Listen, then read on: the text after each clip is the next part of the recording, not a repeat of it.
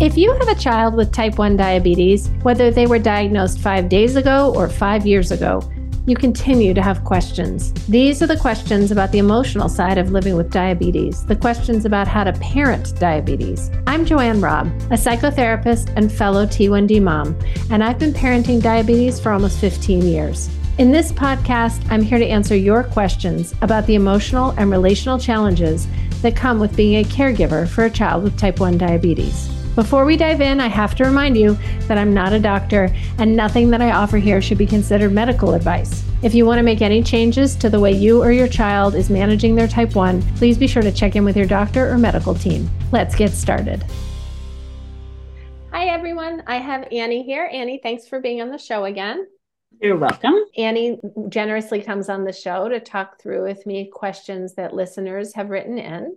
And today we have a question from Feeling Out of Control in Albuquerque. Okay. It says, my daughter was diagnosed about 4 years ago, and I feel like I'm doing a lot better with diabetes overall. She manages it well, and we have a good relationship in general and can talk really openly and well about diabetes. The problem is that sometimes when things go wonky with diabetes, I find that I get really out of control. Like the other day, she had this massive pump failure. We're still not quite sure what happened, but Tandem had to send us a new pump and we had to go back on shots. I was so angry and upset. I was absolutely beside myself. How do I prevent this from happening to me? Help. I don't want to feel like diabetes can take me over like this. Signed, Feeling Out of Control in Albuquerque. So I'm really feeling for this mom, right? Me too. Yeah, it's so hard.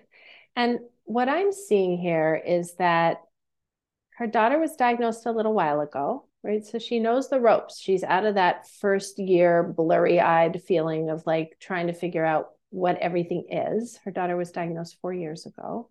So she feels like she's got it.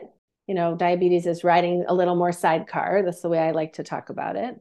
But she still has these outbursts. What she doesn't talk about is what those outbursts look like, right? So if it's just an internal feeling of anger, or if it's getting to a behavioral thing, if it's big behaviorally as well. So we should think about both of those things. But what I see here is that she needs to make actually more room for the feelings. Right? Because there's some way that she's not expecting this to happen, to feel angry when there's a big pump failure. Of course, she feels angry when there's a big pump failure, right? So we need more room for those feelings, ironically, rather than less. And I would say, my guess is because she's trying so hard to make this not happen, right? And we'll think again about the behavior piece. She probably isn't getting the level of support and connection around the problems that she deserves. Right. So I think these are the places where we get tricked into believing that because we're more seasoned, that the problems go away, but the problems don't really go away. We still have a lot of feelings. And in fact, in all of my courses, I start with a discussion about what the feelings are, because even, you know, super seasoned parents, I've had parents in my courses, kids diagnosed 12 years, let's say. And I still think there are a lot of feelings that come up and we need to keep making room for that. So I'll pause and see what you think about that. Well, I've definitely been there. Yeah, it's easy to be. Yeah. I think what you're saying makes total sense. Just that if you're feeling like you should never have this feeling, then it just makes it even more hard to relax and let it pass. Yeah, exactly. That's a nice way of saying it, right? Like emotions, I think of as like waves, right, in the ocean. And you know what it's like. If you fight the wave badly, you can get pretty tromped, right? You can get thrown into the sand. But if you know how to make your way through it, you can get to the other side more easily. And it takes some skill, right? Some people are more ocean skilled than others, but it's the same with emotion, right? So when the feelings come, to notice, to give permission, like, of course I feel angry. This is infuriating. When diabetes gets to totally derail you, thinking about like something hitting you sideways, right? Like like you get T-boned and you're not expecting it. And that is normal with diabetes, right? That's just normal. That can just happen. And nobody's at fault. It's just diabetes throws this yucky thing at you. It's like I was running a group once for adults, and one person in the group called it the diabetes terrorist, which I thought was really great. Yeah. So I wanted to shift to talk about this difference between her potential behavior. I mean, she's not saying what her behavior is versus just feelings, right? So she's saying it feels bad, but she's indicating that she kind of doesn't really even recognize herself. She said, I was so angry and upset, I was absolutely beside myself. Yeah. So we have to separate our behavior from our feelings, right? Because our responsibility, all of us in society, is to behave as best we can, right? Despite what we feel, despite that we're hungry, despite that we're angry, despite that we're dysregulated, right? We still have to behave in certain ways. And what I want to separate out here is the shame of the behavior, right? Because having a little bit of shame about behavior is not necessarily a bad thing. It helps us. That's adaptive shame, right? It helps us, it's feeling guilty, right? I'm guilty about what I did, right? And it helps us get back in line to appropriate behavior. Like if she's yelling at people, at her daughter, at whomever because of a pump failure, that's not okay. Right. So if you're saying have some acceptance and normalize the anger, that's different than totally going off on your daughter and then being like, well, I was angry. That's just to be expected. Is that kind of what you're saying? Absolutely. That's exactly right. Right. Like it's not okay to totally go off on, certainly not on your daughter. It's not her fault the pump failed, but on anyone else. Sometimes when we're upset about something, we kick it down. Like this is where you hear about people like kicking their pet or something horrible.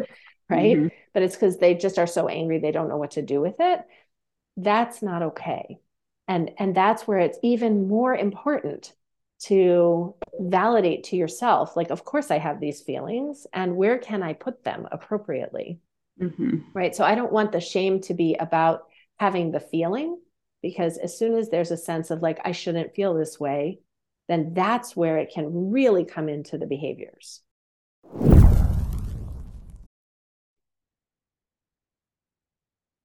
Having children can be hard on a relationship, but adding type 1 really turns up the volume on the stress. We all want to connect well with our parenting partners, but with diabetes in the mix, there can be extra resentment, tension, or conflict. Join me for a free online workshop on Wednesday, May 17th, that will give you tools and perspective to help you decode your negative relationship cycle and get more positively connected again, even in the face of T1D. Register and get more information at www.diabetessweettalk.courses.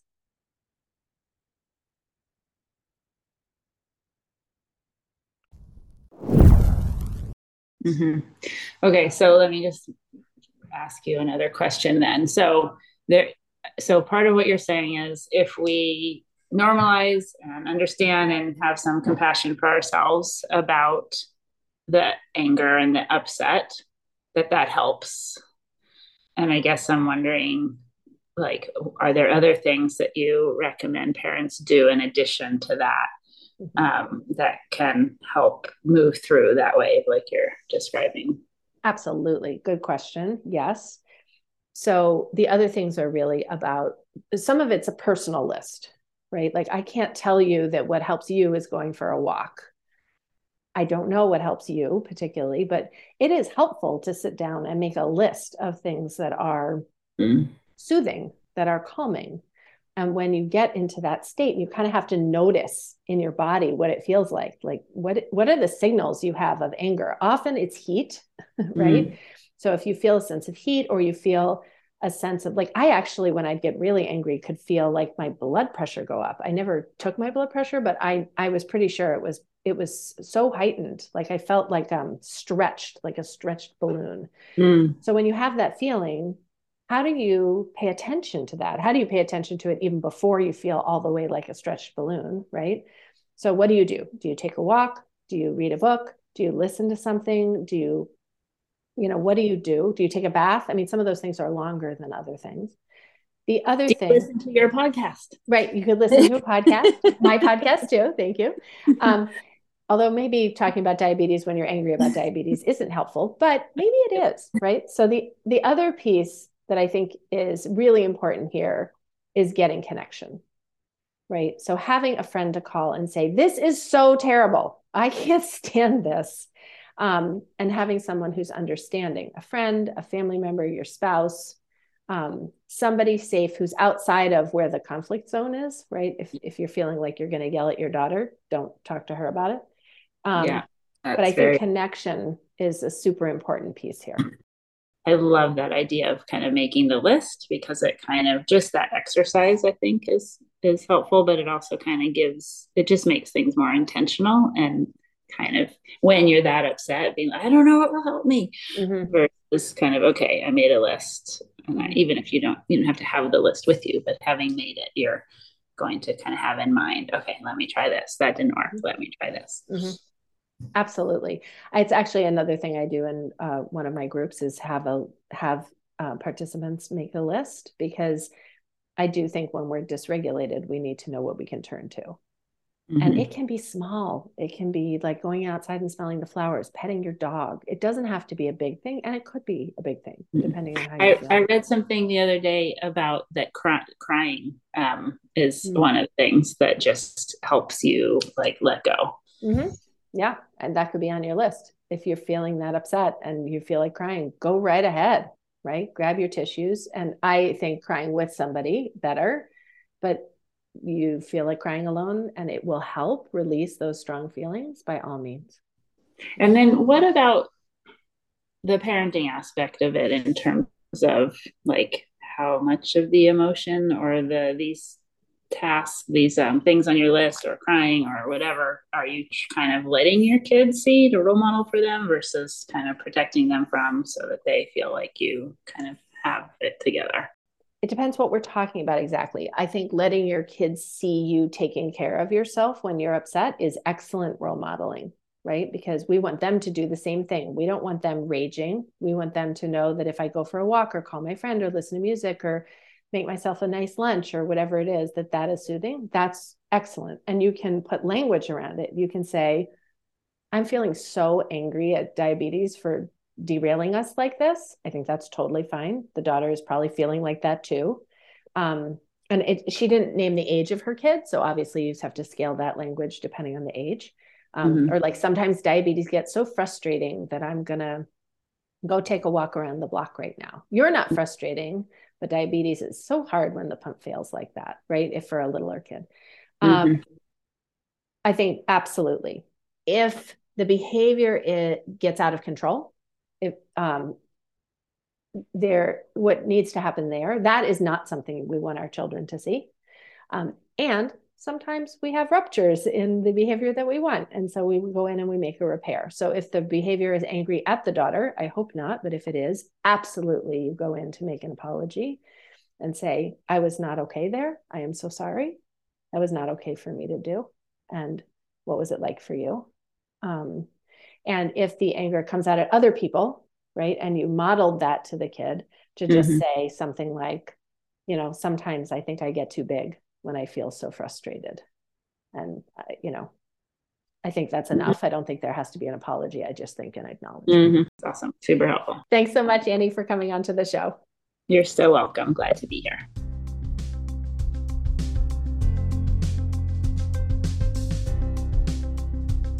Thanks again for listening today. If you want answers to your questions about parenting a kid with type 1, I'd like to invite you to join our live recording sessions so you can ask your questions in person. Not only will you get the support you need and deserve, but through the podcast, you'll be helping other T1D parents to know that they're not alone with the challenges they're facing. To join one of my live recording sessions, simply go to www.diabetessweettalk.com and click the banner at the top of the page to register. Again, go to www.diabetessweettalk.com and click the banner at the top of the page to register.